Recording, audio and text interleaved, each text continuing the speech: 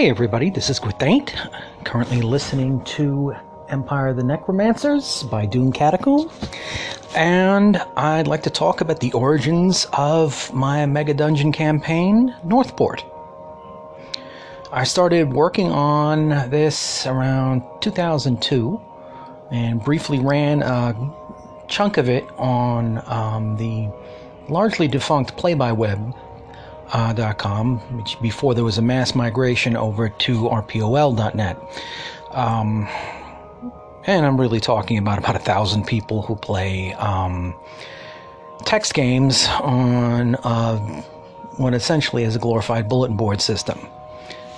Yeah, I'm old school. RPOL.net is where I currently host my game, Northport, which is a GURPS dungeon fantasy game that is set in a faux medieval France in a post-plague world in a city that is built on top of a mega dungeon. Now, there are a couple of items that were inspirational to this. One of them is Dragon Magazine number 138, which I recently got on eBay, but I had back in the day and held on to up until it was destroyed along with a lot of other things with the flood in my storage unit.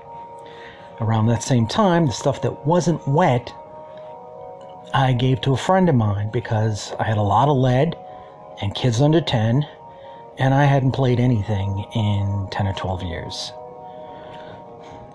Much to my wife's chagrin, I've since rebought all of my first edition stuff, but not any of the second edition or Call of Cthulhu. But there are a few items I'd held on to, which was mostly GURP stuff, although I did dispense with a large number of those as well, simply due to lack of storage and kind of disinterested in some of the smaller settings. So in this Dragon magazine, there's an article called The End of the World by Eileen Lucas, and it's about the Black Plague. I've read a couple of other things about the Black Plague, and the most significant thing about this, about setting up a campaign, is that it wasn't just 20 to 30% of the world population that died. It wasn't, one person in 3 or one person in 5. It was one village in 5, one castle in 5. And that creates a whole bunch of circumstances where you're going to have a ruin to investigate where everything is still there. And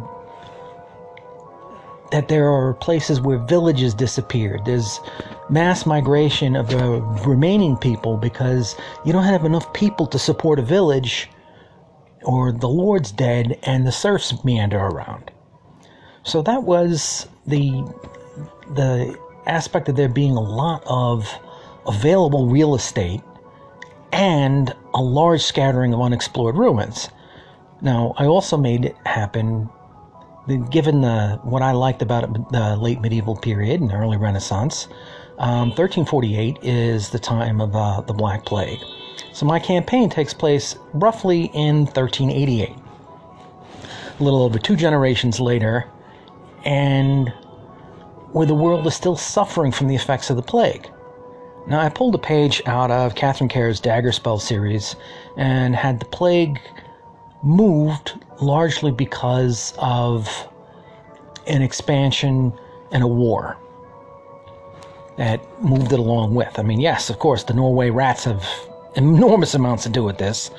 I think a lot of the European plague started with one ship drifting into harbor and the people at the time blamed an earthquake that released some foul gases out of a cave. Now, that there can be pockets of disease here and there is one thing, but they generally believed that the plague was caused by a foul-smelling gas. That being aside, I went with the rats. Part of the history of my world is based off of Earth, YRTH, the GURPS Banestorm setting, which was kind of like that there was a lot of all the people who went missing over the years went someplace.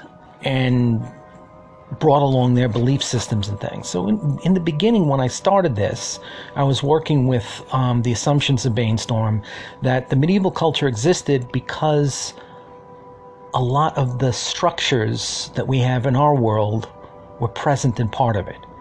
So in Bainstorm, you've got the religions are real world religions, and you've got priests and rabbis and imams walking about, and people are just people. And it's a thing. You can't quite have the medieval society without the presence of a state-sponsored religion. It just doesn't quite work out the right way.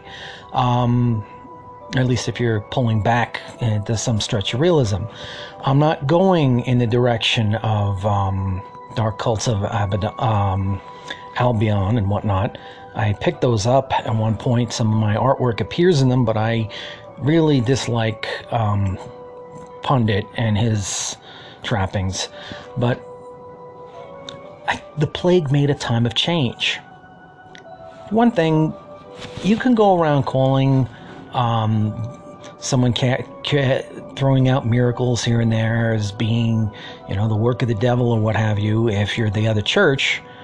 But if a lot of people in your church die of the plague, and people can get healing from anybody who serves a deity, it kind of makes the dominant church loses a foothold. And people are more open to believing in just about anything. And for that matter, it opens the door to atheism in a way, because it's like, hey, if all the gods are real, then none of them are supreme. They're just powers. It's like making a transaction with a magic user somewhere.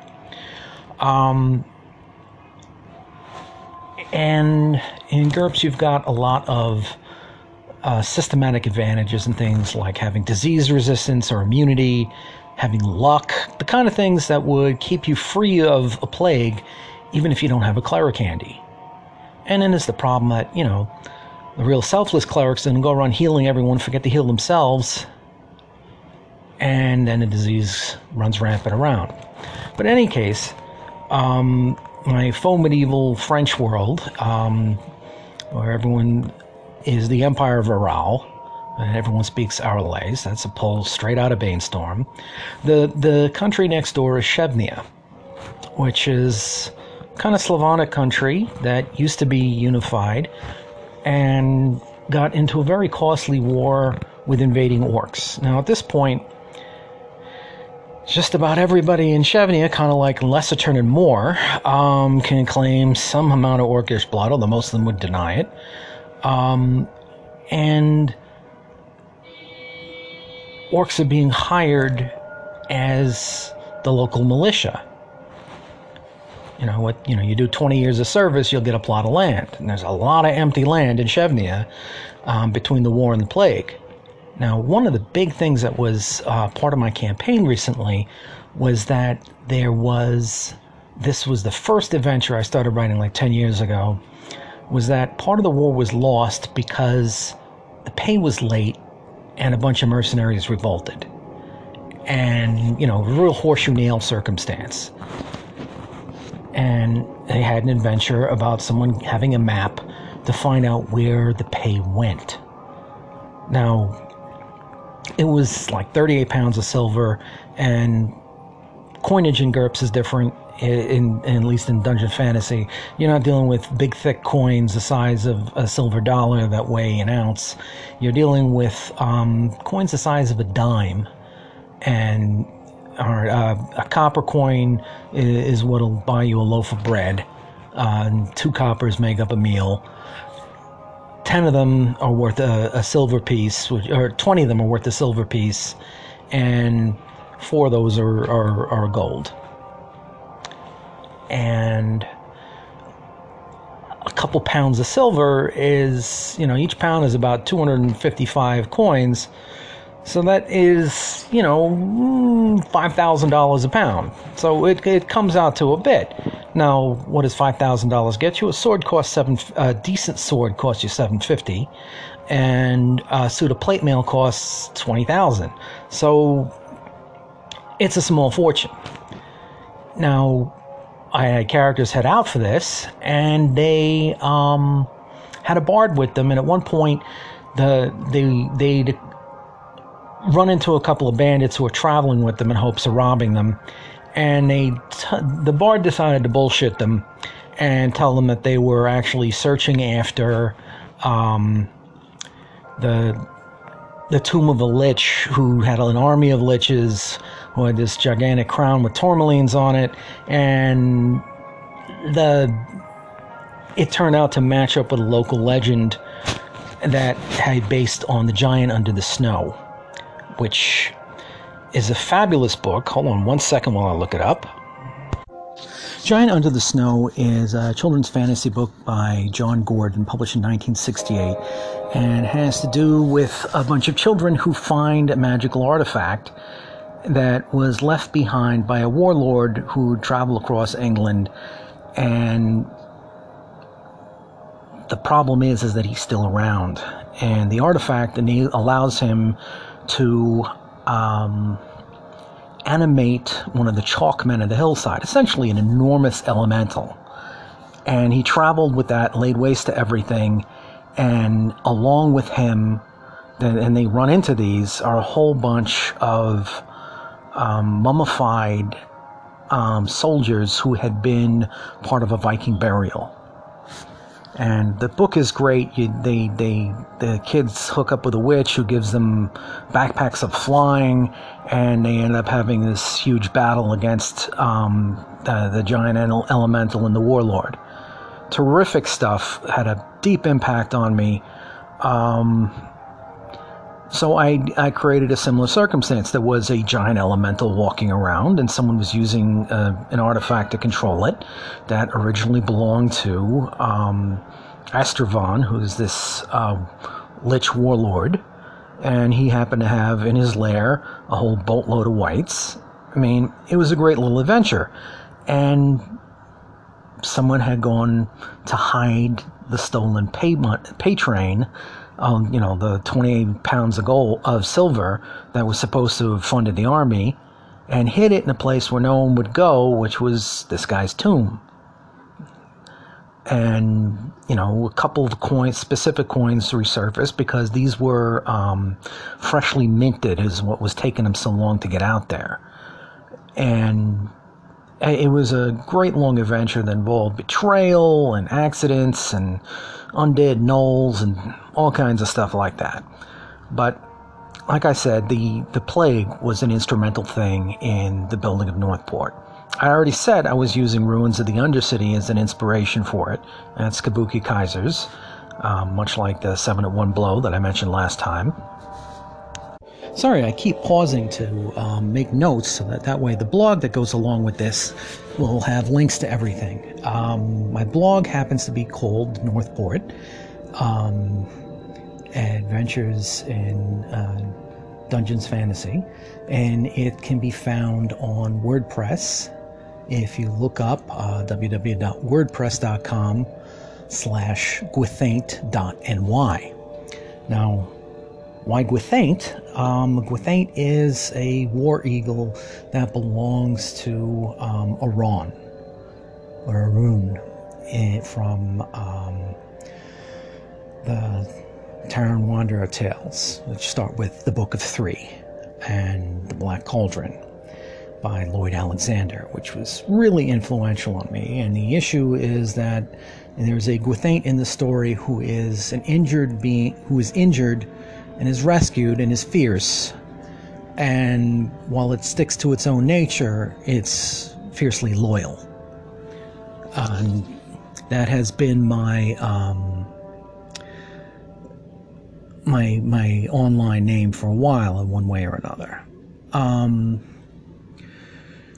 So another thing that Northport is based on is Cappadocia, which is an underground city in Turkey that exists for miles. It was discovered in the 60s, or some of it was known well before that, but the extent of the tunnels was discovered when some guy was digging in his basement and broke into something that went down 3 stories and carried off for a couple of miles. And that might have been very influential to Holmes, who looked at the idea of the underworld as just being right one shovelful away from you. There'd be dungeons everywhere all over the planet. And, from examining this, it might have been the case. Now, one wonders why people would go and live underground. And the answer is obvious to us. They're avoiding attacks from the air. It made me think there was a Dungeons & Dragons comic that was out there at one point, and they actually gave a good explanation for why there should be man-sized doors in the Underdark, and it's to keep dragons out of your corridors. And that made a brilliant amount of sense. So my Undercity has got, was built originally to keep the dragons out, and built down and built deep. Now, I looked at, reasons for having a functional Undercity. What would you need? I got some inspiration from Cornwall, which was in one of the Fritz Leiber stories. I can't remember which, but Fafhrd and the Grey Mouse, who went down there and ended up working for opposing brothers who were running the joint. I mean, there was one dude there who looked like who tried to fake it out that he had ESP and could always see what was going on with his eyes closed, but he actually had pierced lids that had little tiny plugs in them that let him see through his eyes when they were closed. But they had, the air was circulated by these specially bred slaves with thick legs who would walk on treadmills to move fans. And that, was a reasonable thing as to how there was air down there.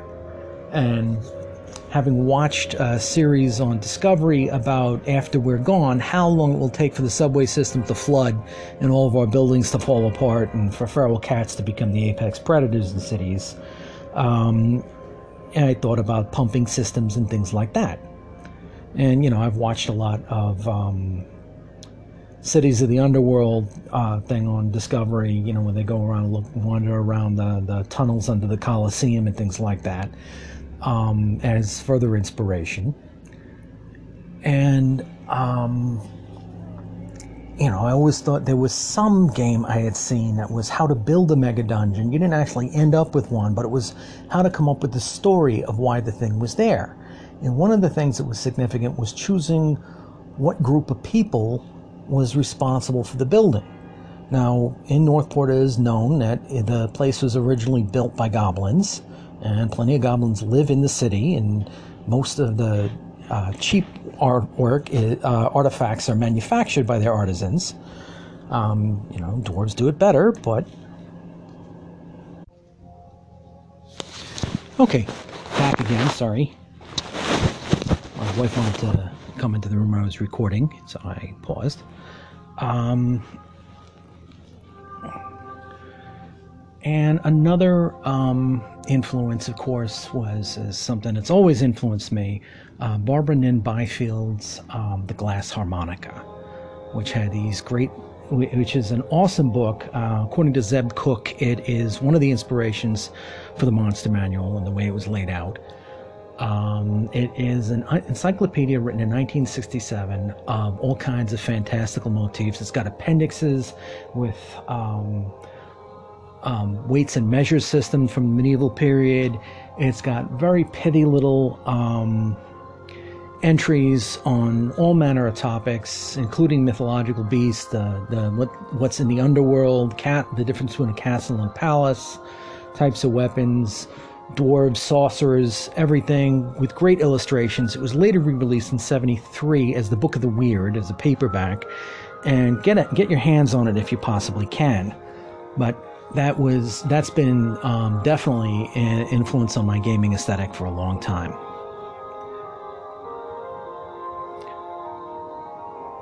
I'm going to include a link.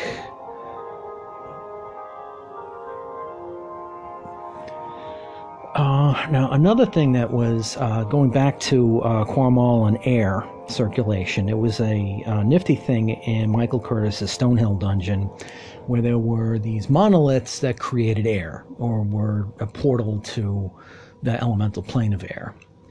And I had something that resembled, there were, big shafts where air was released, and also there's unseen shafts heading upward where air was drawn in. And the creatures I have operating that, there's a critter in GURPS Dungeons & Fantasy called a Siege Beast, which looks like an ogre with plate mail bolted to its body and tools attached to its hands. I've got undead ones operating the treadmills. Not that anyone's gotten down that far yet. They did run into a work crew that were cultivating some impenetrable created stone to reinforce a cavern where something had fallen.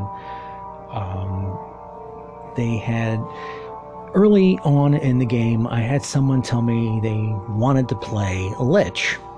So I built up a template of one and a circumstance for why would you not have your massive empire of the undead that one would expect a lich to have already.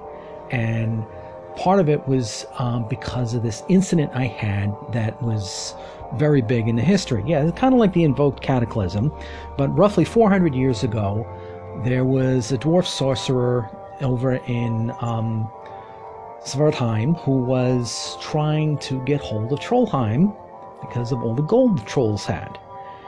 And so he prepared a massive spell, which was roughly on the level of a wish. And for a while in the previous edition of GURPS, there was an alternative magic system called Umana, unlimited mana.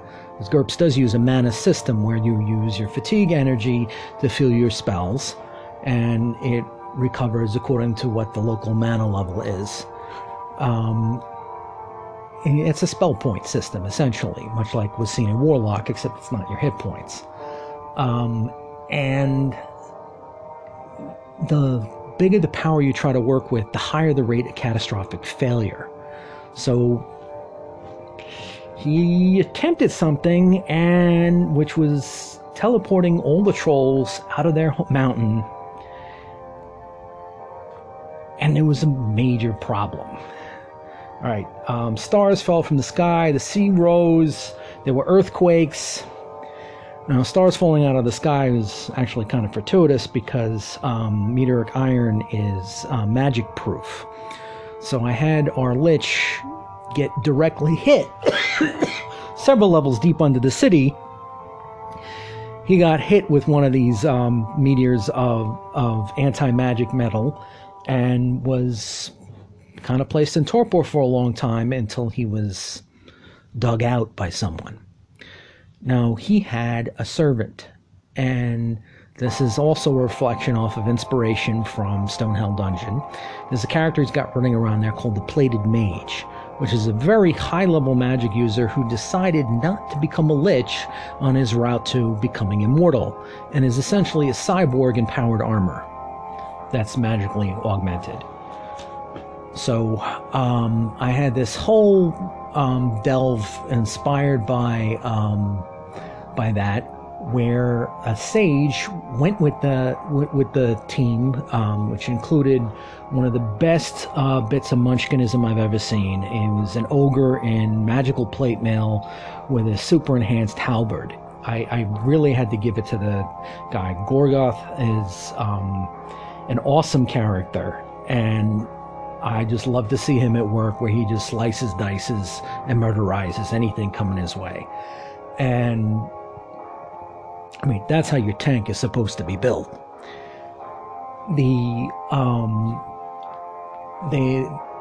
What they went in for was the library that belonged to Flax, who was the assistant to the Lich Abrax. And Flax had not decided that he wanted to become undead and went the Plated Mage route. And his library was in this tower in the middle of a cavern that was connected by bridge work and had all kinds of guardians. It had, a flaming skull dispenser, like a cannon, shooting those suckers out of doom. It had undead gargoyles that, drained energy flying around. There were armored golems on the bridge work approaching. And of course, the place where everyone was trying to get to, on the way there, is where a large portion of the trolls from Trollheim ended up. Now, there's no dragons to be found near Northport because they all moved into Trollheim, where there were hordes already waiting. The sorcerer Fetterjung, who initiated this cataclysm, was actually consumed by a fire drake. And a lot of the dwarves had to leave Svargheim and went on to Dvergholt, far to the north, because the dragon problem was a little bit extreme. Now, at some point, my characters might end up going over there, but at the moment, they are dealing with the trolls. And I had one character go in with a bunch of NPCs to clear trolls out of somebody's basement, and it was an old school, racially motivated genocide. Now, that was due to change with Gorgoth's group, because half of them were close to monsters. The leader of the group was a catfolk thief, and there were a couple other non-humans in the mix as well. That really didn't. They killed a couple of trolls and realized that they were the invaders, and they ended up now. There is an ongoing trade mission to improve surface relations with that batch of trolls. They had to go through individual tests to be accepted by the tribe before they were allowed to go out to the library to go fight Flax. Well, Flax did not actually fight with them. They kind of awoke him, and he got up and walked out. And they killed a demon that was sort of powering his citadel, and then the whole thing collapsed, which is why later the work crew of Siege Beasts and Goblins and Dark Ones were in the process of extracting the material it was made out of to reinforce the cavern it was in, because they didn't want their roof falling down on their heads. Now, Dark Ones are a peculiar thing, much the way the kobolds have been rewrit as what it is that dragons designed to interact with people and inhabit cities. Dark Ones are what Elder Things did in an attempt to inhabit human worlds. And now your prototype, the example Dark One Elder Thing they give is essentially a mind flayer. So these are their people. I got one person who's playing one as a character, and they look kind of like elves, except they've got cat eyes and their fingers don't have any bones in them and are kind of tentacular, and they just happen to be really good at stuff like occultism and demonology. But most of them don't realize where they're from.